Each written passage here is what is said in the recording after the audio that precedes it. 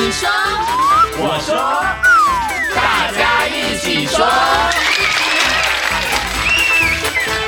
各位大朋友、小朋友，大家好，我是小猪姐姐。Hello everyone, this is Teacher Nora. 欢迎大家收听今天的你说我说大家一起说。今天呢，Nora老师要来跟大家讲讲形影不离这句话的英文该怎么说。想先请问一下 Nora 老师，你跟什么东西曾经有过形影不离呢？没有。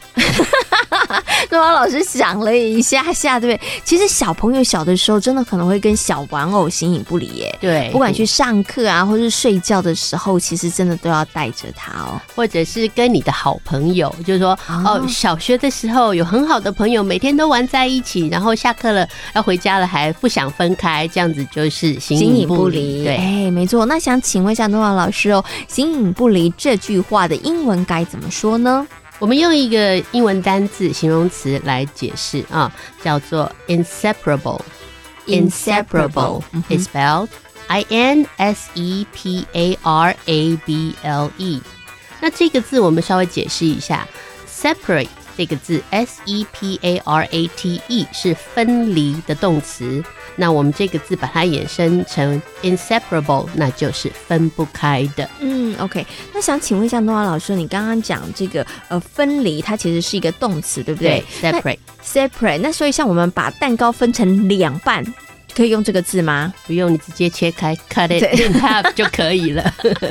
老师就不用那么麻烦了，对不对？好 ，OK。好，那我们刚刚讲这个分不开啊这个词，对不对？那如果我们要用在句子里头，大朋友小朋友可以怎么样来使用呢？好，我们来举个例子，就诺瓦刚刚说的小时候跟自己的好朋友，好，比如说两个人 ，Andy and Benny have been inseparable friends since grade school。那 grade school 是小学，好像小学常常都会有这样子很好的朋友，因为他们要相处6年对，而且小学比较没有功课压力，所以天天玩在一起这样子。所以 Andy and Benny have been inseparable friends since grade school。所以 Andy 跟 Benny 呢，他们在小学的时候呢是形影不离的好朋友。他们从小学就成为形影不离的好朋友到现在。OK， 好，所以呢，大家可以把这个形影不离这个字呢用在句子当中哦。不过呢，在今天的你说我说大家一起说的单元当中，除了跟大家介绍形影不离之外呢，其实我们要跟大家来谈谈另外2个字也很重要哦。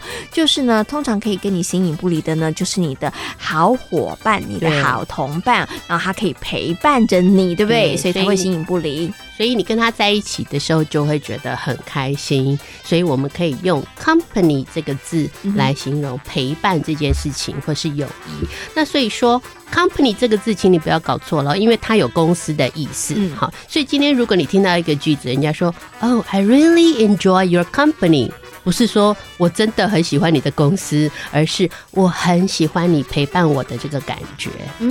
OK， 所以这个 company 它其实是名词，但是在不同的句子里当中有不同的用法。那大家可能就要看一下前后文，这样才不会解释错误哦。好，那我们刚刚讲这个陪伴，对不对？还有另外一个陪伴，那当然就是有伙伴啦，或者是有同伴很重要。那同伴要怎么说呢？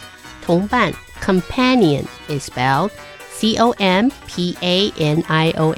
companion。那既然是同伴是人，所以说它就是可数名词。刚刚的那个 company 虽然是名词，可是它是不可数的，它是一个抽象的对陪伴的一件事情。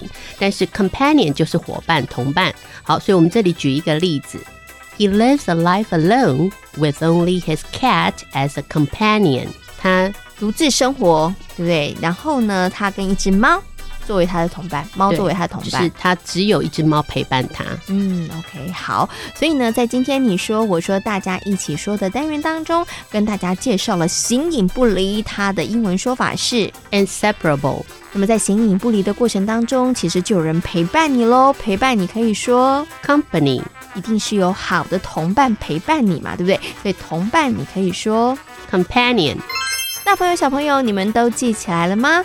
你说我说大家一起说，我是小猪姐姐， This is Teacher Nora。 我们下回空中再会咯，拜拜，拜拜。